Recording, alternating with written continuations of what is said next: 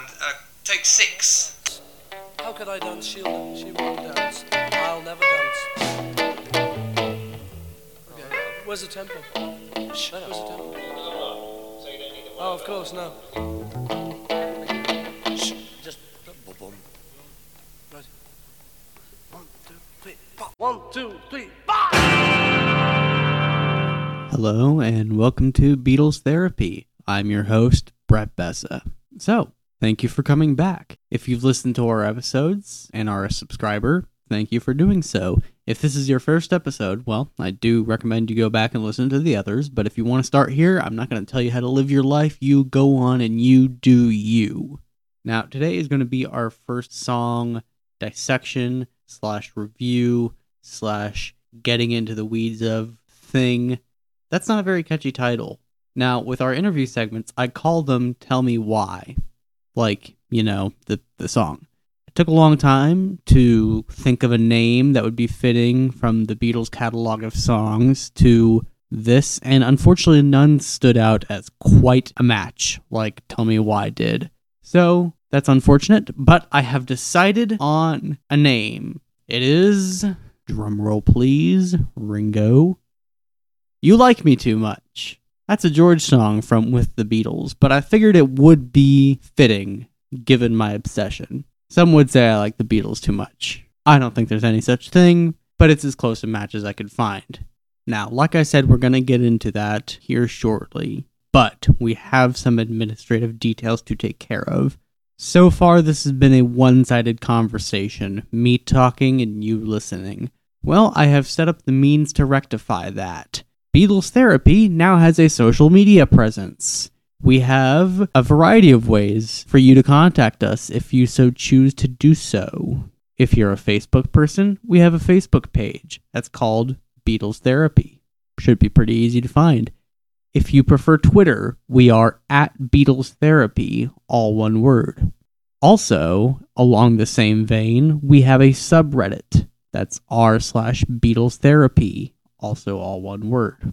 So please feel free to reach out to me however you want, and please do reach out, because I am starting to see that we are actually having people listen, that not just people I tell to listen, like actual people in the world listening to me, which is so cool for me. And I want to say from the bottom of my heart to everyone out there in the world listening, thank you for doing so, and I really hope you continue to listen and like what you hear. Now, that having been out of the way, we're going to get into our first You Like Me Too Much, which is going to be I Saw Her Standing There. 1, 2, 3, 4.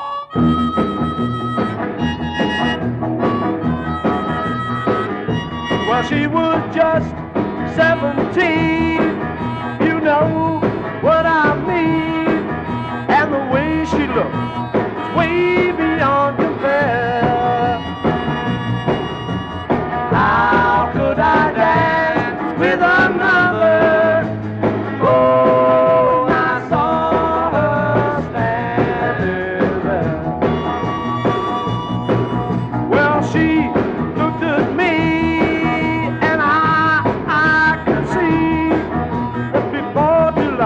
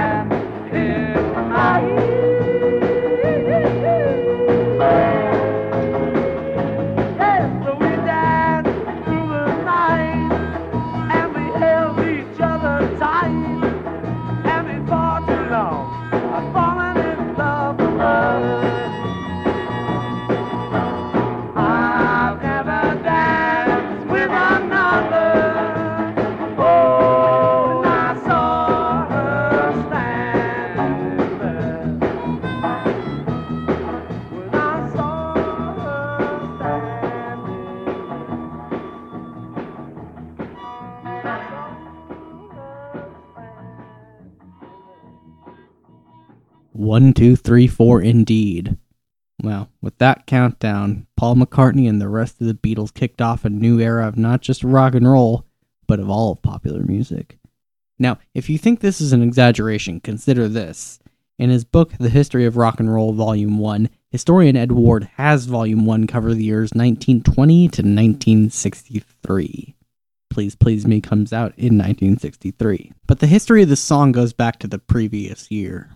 The song went under the working title 17. Now that title would survive through to the recording sessions. Although it was credited to Lennon and McCartney, this was mostly a Paul song. He started writing it in September of 1962 as a conscious effort to appeal to the teenage girls in their audience. There is some conjecture as to whether the song is about any girl in particular or just more generally written about, young teenage girls. Paul would later deny that it was written about anyone in particular, but, a lot of people speculate it was written about his girlfriend at the time, Iris Caldwell, who, by the way, was 17 when he met her. It's food for thought. Now, an interesting thing about Iris is that she was the sister of Rory Storm. If you've never heard that name, I don't blame you, but he was the lead singer of a popular beat group known as Rory Storm and the Hurricanes. The drummer of Rory Storm and the Hurricanes went by the name of Ringo Starr. Now, according to Iris, Paul was going to give I Saw Her Standing There over to Rory Storm, but apparently Brian Epstein didn't allow this. Now, Lennon's big contribution to the song was to change the opening line from, well, she was just 17, never been a beauty queen, to, well, she was just 17, and you know what I mean. It's much more suggestive, much edgier, and much more rock and roll. But that's John for you. Now, Paul would later say that prior to I'm Down, I Saw Her Standing There was the closest he got to writing, quote-unquote, a real corker, something like Long Tall Sally, end quote. He was going for that energy that Little Richard had, which is a well he would return to time and time again. And, Paul loved Little Richard because Long Tall Sally was the Beatles' signature closer in concert, and they would play that up until 1966. But back to I Saw Her Standing There. The song had become part of the Beatles' set by late 1962. They must have recognized the song's potential because, at the time, it was such a young song. It was really only a few months old, but they put it at the front of their set. They opened with it at the Star Club in Hamburg in December. This can be heard on the Live at the Star Club bootleg. Yeah, let's listen to just a few seconds of that. There is an interesting part at the beginning.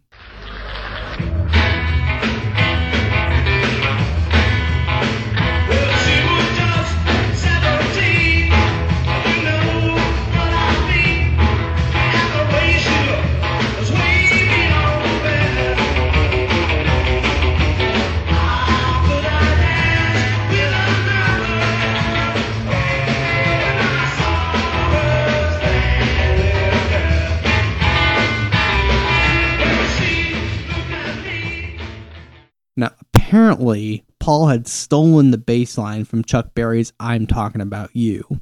I can hear it, and normally I'm not one to have an ear for these kinds of things, so it must be pretty blatant. And plus, Paul openly admits to it, and I'll believe him. Now, what you heard at the start of this segment was a rehearsal of I Saw Her Standing There at the Cavern Club. That's really cool, because that's one of the few recordings we actually have of the Beatles at the venue. And you probably noticed, but it's really interesting about this particular version, it's not that it's just a little slower, but it has harmonica. John playing harmonica instead of rhythm guitar. Harmonica would be a feature on some Beatles songs, but it was used pretty sparingly, and it was never used on any other take of I Saw Her Standing There, so it's really cool that we've got this recording still existing. And, of course, it never made it into any of the studio takes.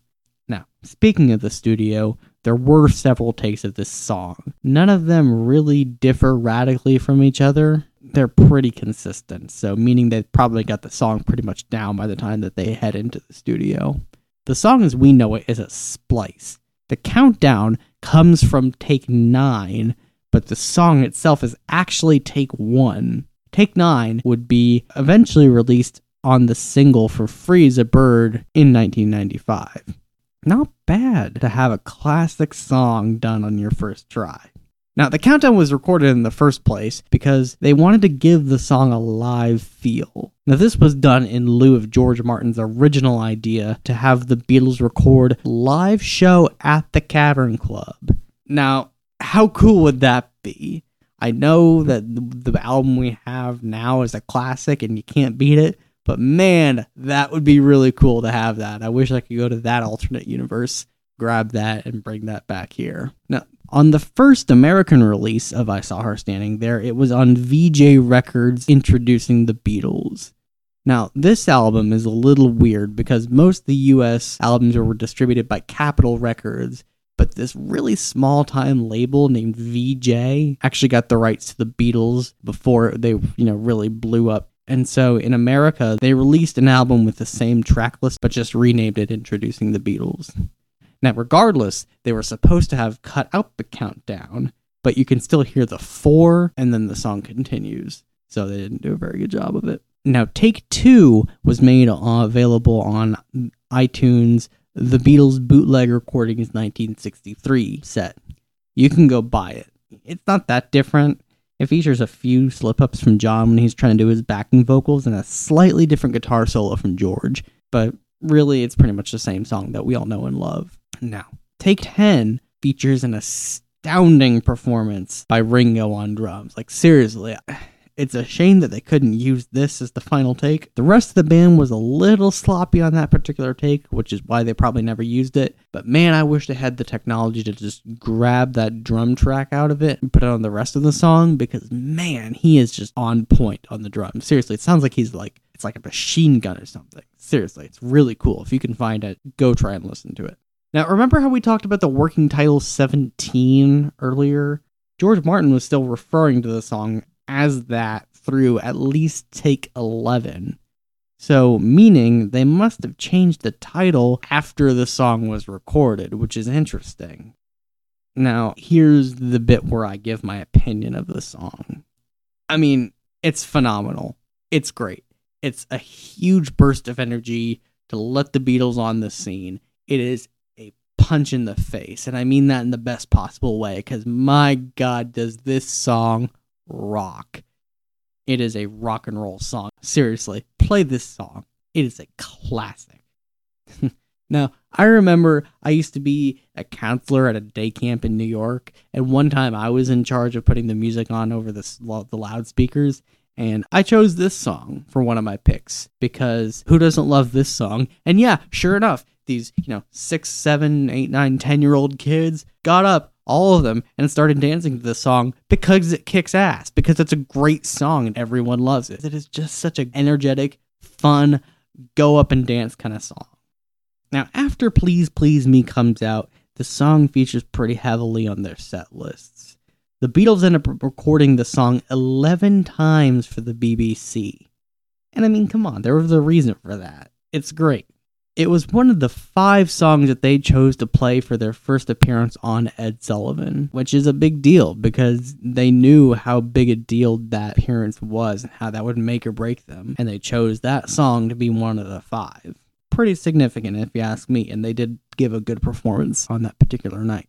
For those of you who have seen either the anthology documentary or the new 8 Days a Week documentary, you've seen footage of them playing this live in Washington, D.C., and wow, there is a palpable energy in that performance. I don't know what was in the air that night, but man, they do a hell of a job of playing this song, especially Ringo. Now, there must have been some uppers or something involved, but man, if you can find footage of it, he is just pounding away at the drums like Animal from the Muppets or something, because it is just great. Seriously. Go watch that and tell me the Beatles can't rock. It is unbelievable. He's just beating the crap out of those drums. No, seriously, find it on YouTube and watch it. I dare anyone to tell me after seeing that performance that Ringo wasn't a good drummer. He was a fantastic drummer, and that proves it.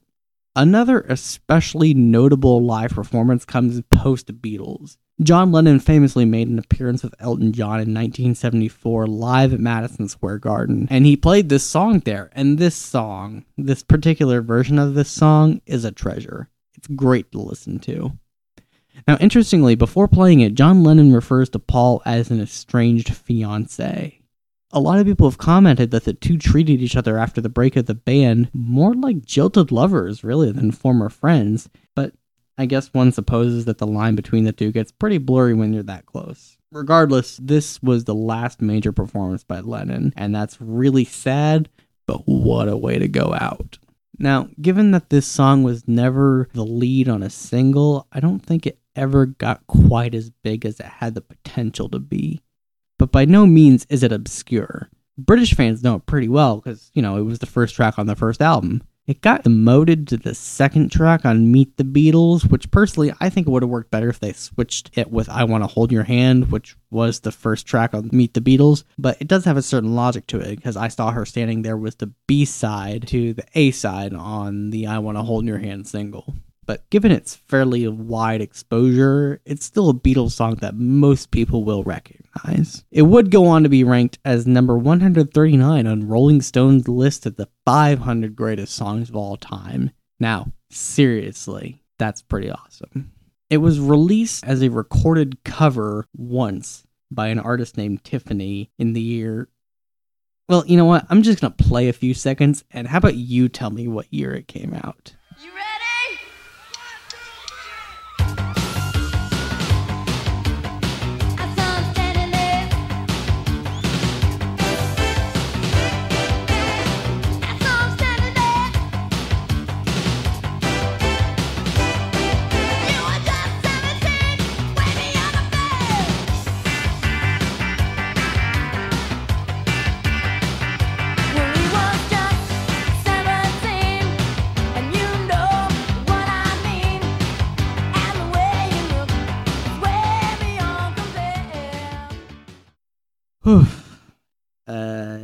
Yeah.